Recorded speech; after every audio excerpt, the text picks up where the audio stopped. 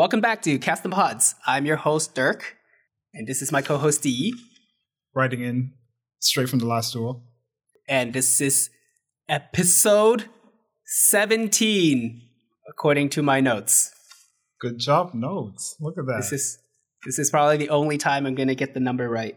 This will be an ongoing struggle. But I bet if we change perspectives, it'll turn out that this isn't actually 17, and then you wrote like it upside down and it's 15. I'm looking at this 17 and I don't know how you're getting that number, but we will. It's more like an L1. Episode L1.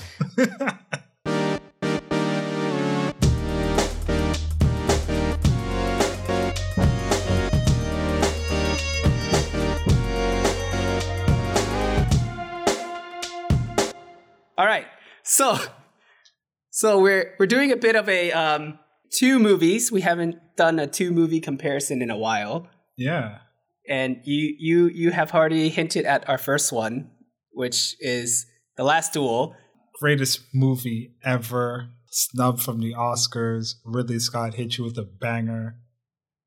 I'm talking bear shit. Yeah, it was a movie. And then immediately after we watched this movie together, I think both me and our producer, Wendy, decided that, like, wow, you know which movie did this incredibly better? Handmaiden. The Korean movie. I am going to figure out when that came out now. 2016. Oh, thank you. But remember, it's The Handmaiden, kind of like this new Batman movie is The Batman. Yes, where Robert Pattinson is handmaidening the guy from Westworld. You haven't seen Westworld, so I won't say anything after that. Okay. Spoilers averted. So, The Last Duel and The Handmaiden. Do you want to talk about why we decided on these two movies? Well, I was making a joke, but somebody in our circle told us that it was, Oscar nominated. That is true, but I think they saw Adam Driver in something and assumed everything that Adam Driver is Oscar material. Like Star Wars, right?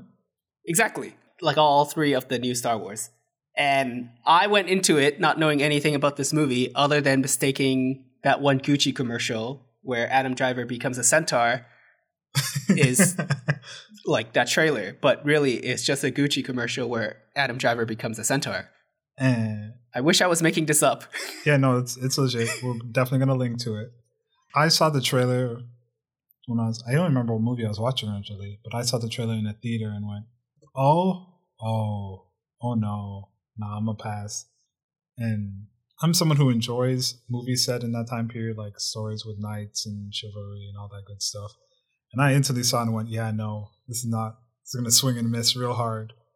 Boy, were we right. It's all because it's your favorite Daredevil, right? Oh, the best Daredevil. The best, blondest Daredevil. Imagine they made him a redhead like they did in the Daredevil movie. Oh boy. But the reason we are comparing it to Handmaiden is because, I guess, spoilers for the last Duel, where this movie is told in 3 parts, and similarly, so is The Handmaiden. But unlike The Handmaiden, The Last Duel likes to waste your time. Well, the best Daredevil has to find a reason to insert himself in the movie, right? So that entire... Like, part 2 was just like, hey, I helped write this. I'm in it. I'm big pimpin'. Anyways, do you want to give us a synopsis of The Last Duel, since you are the medieval guy? So once upon a time, there was horses and stuff, right? And then... No, but it's set in that time period where there was chivalry knights. Paris wasn't even a thing yet. And everyone's French, which again is another thing that bothered us because nobody actually had a French accent. None of the actors tried. And so whenever you did hear one kind of extra have a French accent, you're like, wait, hold on. Oh, yeah, I forgot. This is supposed to be in France. Yeah, it's kind of like the musical Les Mis, where everyone has perfect English, even though it's set in France. And you're like, wait, this boy has a Cockney accent for no reason. Right? Like if everyone had an English accent, then you'd be like, all right, whatever. They're just doing it for us to understand. But no, it messes with its own idea. The most French we got was probably the characters' names of each other. Right. Anyways. But yes, it stars Matt Damon and Adam Driver, also Esquire. They have fought together, and they both go on their own separate paths trying to rise their status. Eventually, Matt Damon's character, I guess we should start throwing out their names. You want to hit him with the French? Oh, yes, it's Sir Jean de Carouge. I probably pronounced it just as well as they did in the movie. You did. You actually, it's exactly how you said it too. Basically, if you have very little French and say these names, that's how they said it. And Adam Driver is Jacques Legris for brutalizing this French. No, we're doing great. Keep going.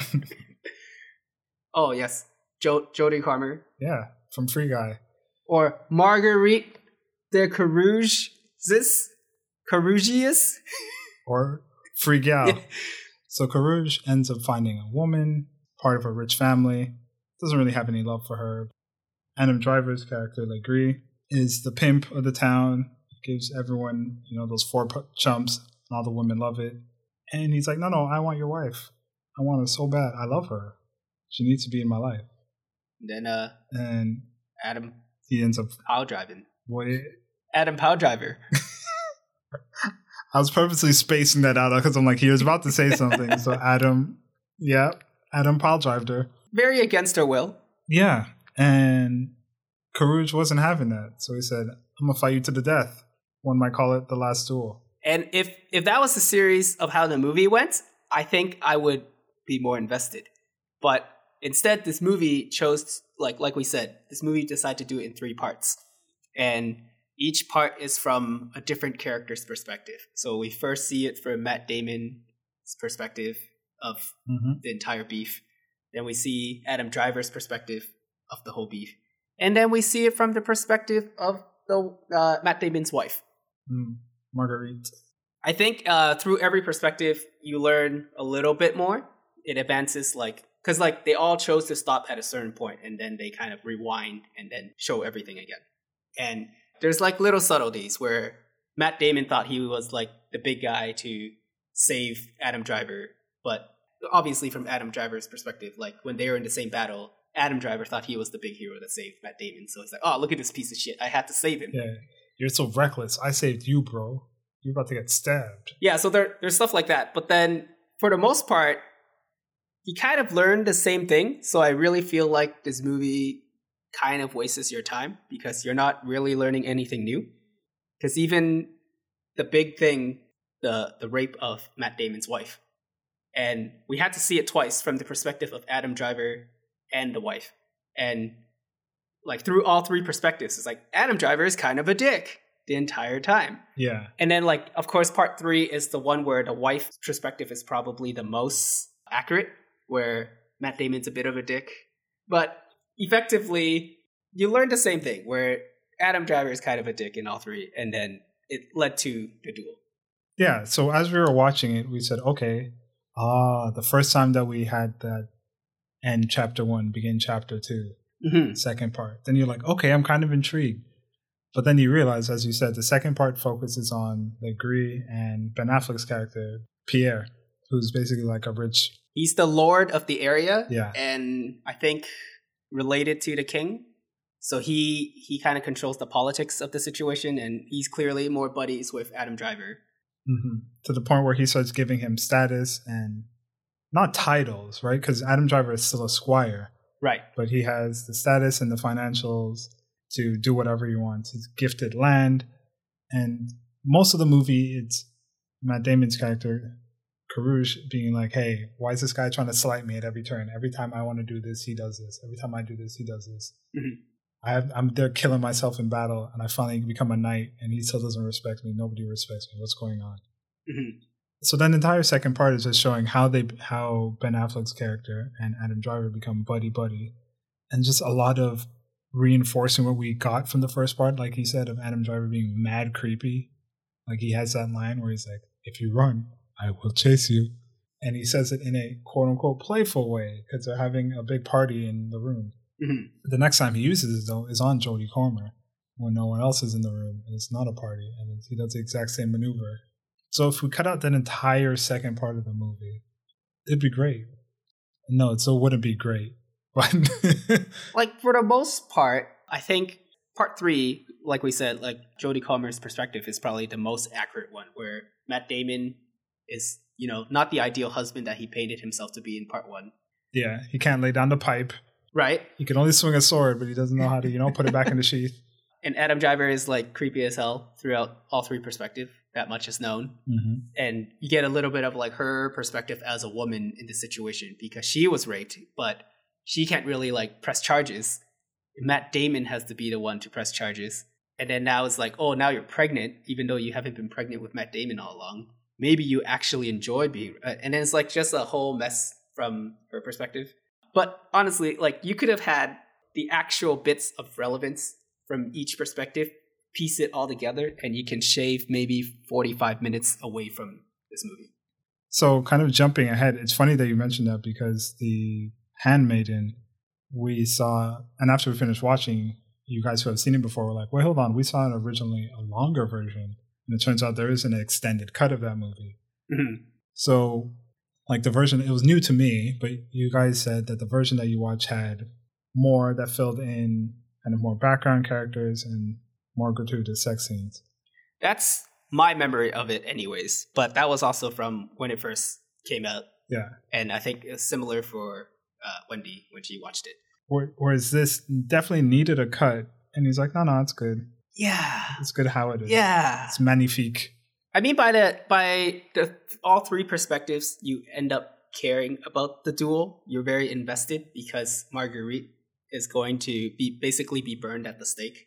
Yeah, if she's proved that she was lying, basically if her older husband loses a fight to the younger Adam Driver. Because they're doing it trial by combat, and they're like, oh, we're going to leave it in God's hands. And then the victor is the one who is right, basically. And should Marguerite be wrong, then we'll just set her on fire. Yep. What a grand old time. Baby and all. By that time, you're really invested in the duel. Which I will say, the last chunk of the movie is the strongest part, right? Like, it ends strong, but because we were so bored and turned off by that middle part, you're like, okay. It's not enough to save it. I just think it could have been shorter. So, we then move on to Handmaiden, because immediately after, we're like, this movie didn't need 3 parts, but here's a movie that actually did it in 3 parts and did it well. I guess in Handmaiden, it was more 2 people's perspective. And then eventually part 3 is kind of after you see both perspectives, and then you see the new events that occur after. Mm-hmm. Which actually makes me think, maybe even if Last Duel did it in 2 parts, just 2 people's perspectives, it would have been more tolerable. But because they did it 3 times, I think that's when we stopped caring. Yeah, it was already 2 rapes too many, but they're like, you want to see it again? You wanna? But from like more traumatic again, which is probably the most accurate version. Yeah, and also it's hard to compare, right? Like the visuals in The Handmaiden were stunning. Right, yeah. It's like boring old England and shitty farmland and gray. Doesn't hold up to like the lush, because it was set in the 1940s, somewhere in that period, 1930s, in Korea. Beautiful. Mm-hmm. Like I said, you guys seen it before, but for me watching it, that movie goes places, man. Like those Korean writers, man. Well, it's the same director as Oldboy, which we talked about, and also a big fan of big twists. Takes you for a ride. Yeah, it takes place in Korea, but that has been occupied by Japan. I guess there's a rich person who's trying to become Japanese, I guess, and he's trying everything to become Japanese by marrying a new Japanese wife, try to inherit all these like Japanese literature.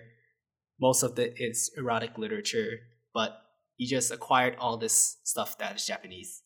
And after his wife passed, there is rumors that he's planning to marry his niece. And so in comes this group of Korean hustlers, I guess, and they're trying to sneak their way in to try to marry the niece before the uncle does his whole thing, and then run off with the fortune, basically. So part one is from that perspective of the people trying to sneak in to try to, I guess, groom her to fall in love with this other guy. Yeah, that's the right word. Yeah. And then they're doing this by sneaking in one of the Korean girls as the handmaiden for Lady Hideko. Yeah, so she will end up being like the inside girl on the job, being like, oh yeah, that guy's so handsome. Look, he's trying so hard. Oh, he brought you this? Oh, how nice. He took you on this date? Oh, you should definitely get married to him. And what she didn't realize is that while she's there, she didn't anticipate to kind of fall in love with the lady. Eventually, it kind of feels like the lady's also having feelings for her too. Mm-hmm. So she's like, oh, I would date this count, but like, what if I like someone else? And then there's a bit of the struggle and back and forth. But because the handmaiden is obviously tricking her. Yeah, and financially motivated too. Right. So she is like basically committed to this, even though that she has romantic feelings for her. And at the end of part one, we find out the big twist was that the plan all along was to dress up the handmaiden girl as the lady to admit her into the asylum. And then have the lady run off, pretend to be the handmaiden, and they would split the cash and run off. Which I definitely almost threw my popcorn. So that was twist number one of the whole thing. And that's the end of part one. Already, like, such a strong start compared to Last Duel. Yeah, because Last Duel leads you up into, the event happens. Because we're following Karouge in part one, we don't see the event. We just see him coming back, the wife's acting different, and then she tells him what happened. And in his perspective, he goes up and gives her a big hug. In the truth, he doesn't do any of that. Mm-hmm. He does something even more foul. But he gives her a big hug and then says, we got to fight this. We're going to take this to the highest of highest courts. We're going to put his name out into the dirt until he does something about it. Fight me like a man. And that's where that part ends. Compared to that, you're like, whoa! This whole time you're following a heist and you're like, okay, cool, this is going to happen. And then you as the viewer are also getting swindled. You're like, wait, hold on, that's not the plan you told me. Yeah. What's going on here? And like, I think going back to the Last Duel, like the only really mystery from part one that leaves you kind of wanting to think, was she actually raped? Because you only saw it from Matt Damon's perspective, who was gone during the time that she was raped. Mm-hmm. So we're just taking her word for it. And just the fact that Adam Driver is creepy from Matt Damon's perspective. So now you're questioning, did this actually happen like it's described? And then come part two, you're like, oh, exactly as it was described. Yeah, as soon as you get more time with Adam Driver in the beginning of part two, you're like, oh no, he definitely did it. And he's done it multiple times. Oh, yeah. So, segueing back to part two of Handmaiden, now we get to see it from the lady's perspective. And now you're like, oh shit, we have this huge twist. So like the entire story flipped on its head. And here we find out the lady and actually the guy faking as the count actually had this whole master plan to do this in the first place.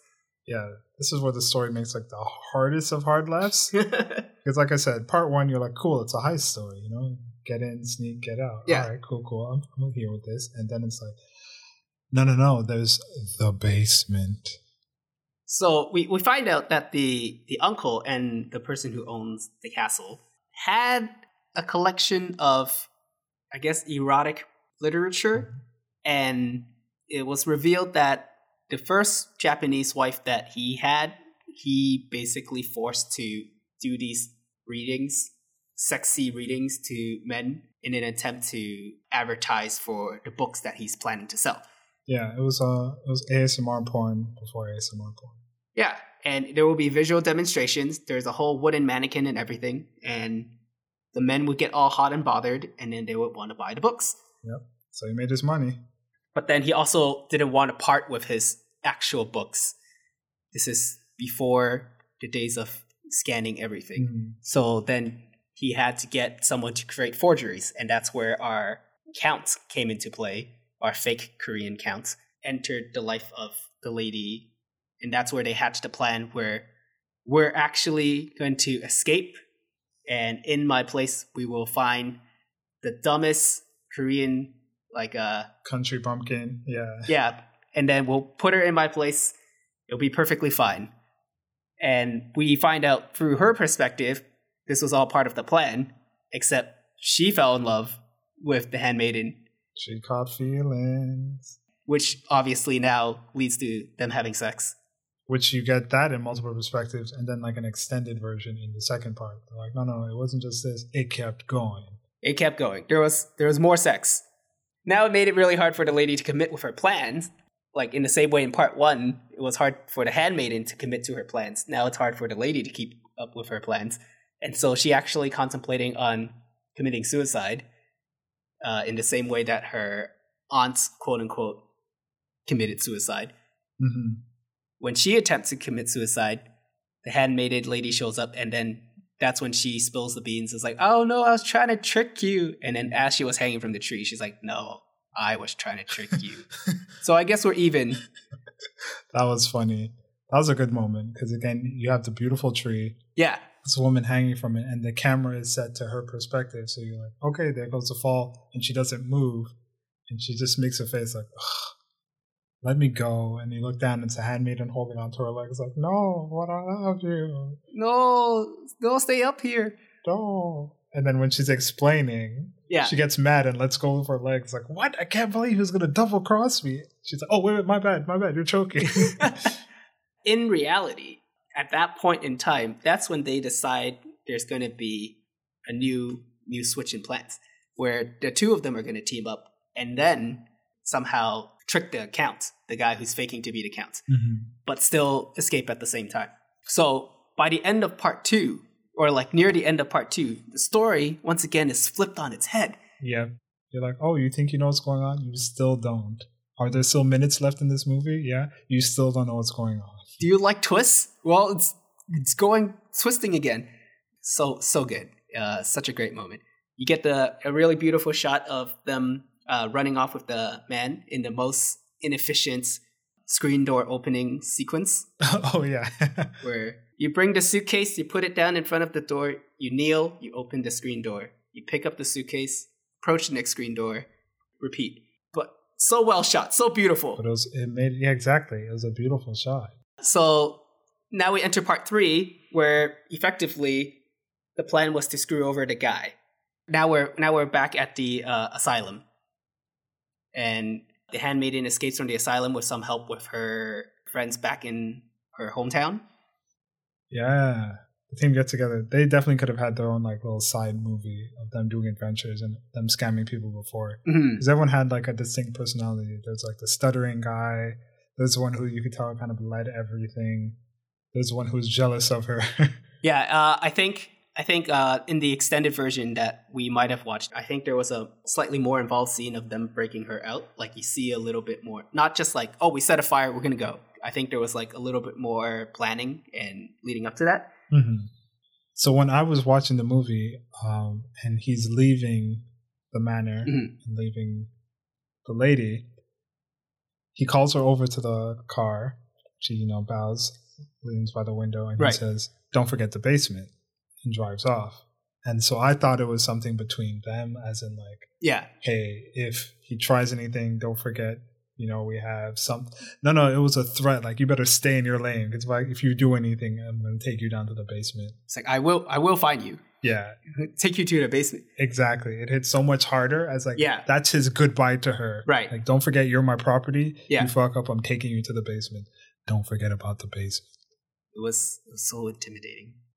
Yeah, so then we get to see all the horrors of the basement. So there's like a lot of butchered body parts. There's an octopus. That's not part of the horror, but I think that's just there for emphasis. It made an appearance in one of the erotic novels, so who knows how he would have used it or how he has used it in the past. He has like the first hentai or something, and then now he owns an octopus because he was so inspired. Yep. And while he's there torturing the guy, he's like, so, you had sex with her, huh? How was it? Because from our perspective, yes, they consummated the marriage. She lost her virginity. But did she? And then you see the flashback of him being like, no, I just had to just stand there and watch. Yeah. She took care of herself. And just kind of watched. The whole time the uncle's muttering into like, oh, what was it like? Was it good? And he's using all the words that he learned in his book. Mm-hmm. Such a good scene. So creepy. And I think what was really interesting about the scene, or I guess how the scene eventually ends, is that like because the Count is a fake, he is a hustler. He's always had a backup plan should he be caught in this exact situation. So throughout the entire time, he's a notorious smoker. And as soon as he knew he was fucked, he just starts smoking all his cigarettes until finally he gets to the basement. He asks for his last 2 cigarettes, which are different colored. And then that's when it was revealed the cigarettes are actually laced with mercury. And so it's just like, I'm fucked. I'm smoked this. I kill me. And then in this case, because there were no windows in the basement, he also ends up killing the uncle as well. Good old murder-suicide. Gotta love it. Very Shakespearean. Yeah. It's like poison. I'll kiss thy lips. Kind of situation, right? Yeah. So we end up with like the two lovebirds escaping and enjoying themselves on a boat. Yep. And that's basically the whole movie. So what we learned from this, right, is if you look at Marguerite's ending and you look at The Handmaiden and the Lady's ending, is that men are trash. Because Marguerite's like, cool, my husband died. I'm never getting married again. All men are garbage. My husband, who I was married to, couldn't make me orgasm. And then I got raped by another dude who liked me. Yep. And then these two are like, yeah, no, we're just going to run away and live our own life. Because forget all these men. All the men around us just want to use us for things. Well, like the uncle's just trying to use her for her like sexual book advertising prowess, I guess. Yes. Yep. And then her being an influencer and a content creator. Oh yeah. Buy this book. It's so sexy. I'm so sexy. And then I guess the fake Count just wanted her for the money. Well, it was supposed to be business, right? It was supposed to be that, yeah. And then she started seducing him, and he's like, well, I'm willing to break the rules. And she's like, got your dumbass. Overall, I would say The Handmaiden had more of a happy ending. Well, poor Marguerite just had to be like, well, now I get this husband that can't satisfy me. Well, no, he died, right? He ended up dying in the Crusades. Oh, yeah, he dies. Oh, okay, so that's her happy ending. Yeah, her happy ending is he dies, she keeps all the money, and she gets to raise her kid and live on like all the property. Because the movie also showed that she was good with finances. Oh, yes. Because her husband was a Claffey and only wanted to fight, didn't want to like manage the land that he had, didn't want to collect tithe from anybody or anything. So when she was doing that, she's like, oh, look, we're signed to make money. And the mom's like, so that's your priority? What about popping out a baby? So yeah, she got to stack all of her coins, live her best life, buy all the dresses she wanted. Know that no amount of cleavage is too much. Her husband won't just yell at her anymore. Exactly. Call her a harlot. Or whatever he said.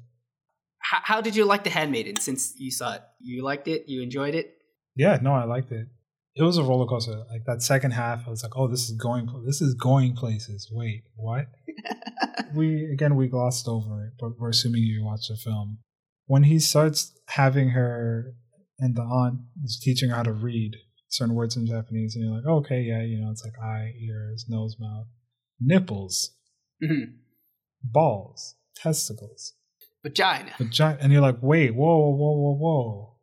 What's going on here? And she wants to have perfect pronunciation of those words, because that's going to be the content she'll be reading. And you're like, no, she's a kid. This is wrong. Oh, where's this going? And it goes places. And I think at the time it was the first wife, so her aunt was effectively teaching her how to do this. Yeah. While under the supervision of the uncle. So clearly the uncle was already trying to groom her, even well before her aunt tried to presumably run away and then was eventually killed through torture. 1000%. Mad gross. And we know it's based on a book called, what, The Fingersmith? Finger Maiden. But no, wait, that's Elden Ring. I'm sorry.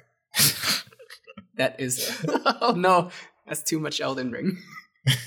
Which you haven't been playing, right? You've just been doing your thing of being a game historian. Yeah. And reading all the lore. Yeah. It's very hard when you don't play the game. Yeah, you're a weirdo. But Yeah, what I was saying is it's interesting having it set in that time period where, because again, this is not something I would have thought of, but people were like, yeah, if I could pass for Japanese, I'm going to do it to get a better life. Mm-hmm. Especially because at the time they were being occupied by Japan. Mm-hmm.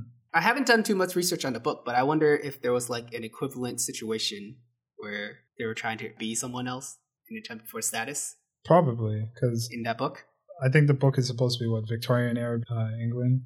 Yeah. Was more or less the same thing. So probably. Yeah. From what I hear, there's also lots of gratuitous sex in that book. So the movie just did it justice, I guess. Yeah. She's like, you want to see what I could do with these balls? Do you like bells? Do you like this roll of bead bells? And when you guys were looking up the extended cut information, I was just looking up like little things about the movie, and people did seem to have a strong reaction to it, that it was like a lot of complaints were that it was over sexualized. It's probably similar to the source material, right? I would presume to be so. Are you talking about the extended cut or like just people's reaction to the extended cut? Yeah, people's reaction to the film in general. Oh, to the film in general. Is this mostly Western audience reactions, or is this, I'm just curious. Probably. Yeah, maybe they're just not used to seeing. I guess, like, from the title Handmaiden, you go in and then you don't really expect a lesbian relationship unfold. And so maybe that caught some people off guard. Maybe some people brought their, like, 10-year-old kids. It's like, we're going to watch a movie about Korean and Japanese history. Oh, no. Mistake. Is there any final thoughts you wish to wrap up these two movies? Yeah, like, I think I summarized it pretty well. In conclusion, the men are trash. And maybe if Matt Damon and Adam Driver were just to like make out like they did in Handmaiden, maybe they would have came up with a plan to destroy the wife on their own. And that maybe have been a more interesting story. They just both get on their horses and then charge towards the tower that she's in. Yeah. Like, wait, hold on, what? But yeah, the men are trash. Yeah. Thank goodness they've evolved from that terrible time. Because both of these movies are set in the past, right? So thank goodness we got better. How would you rate these movies? Okay, so The Handmaiden, I would rate 9 scissors out of 10. Ooh. But this is a pair of scissors, so not just one. Like not 9 pairs of scissors. Yeah, 9 scissoring scissors out of 10. Ooh, okay, all right. And The Last Duel, I would rate 4 cleavage dresses out of 10. Ooh, that's not enough cleavage. It's not. I would say The Last Duel is 1 horse falling on Adam Driver's leg but not breaking it. And The Handmaiden was 10 old boy twists out of 10 old boy twists. It's so good. Now, when you say old boy twist, do you mean that part where the guy was doing that yoga pose while he was crying and his body was making like basically a half moon crescent? Oh, yeah. So like 10 of those out of 10? Just checking. 10 of those. Got it. 10 of those naked yoga pose while crying. Out of 10. So good. Great director. Watch both of these movies. Not The Last Duel. Or do it if you like pain. Watch both of these movies. Not the movies that we're talking about, though. All right, that's our show. Goodbye. Scissoring it out. This episode of Cast and Pods is brought to you by Dee and Dirk. Produced by Wendy Tao. Edited by Wendy Tao and Dirk. Music by Davide Corelli.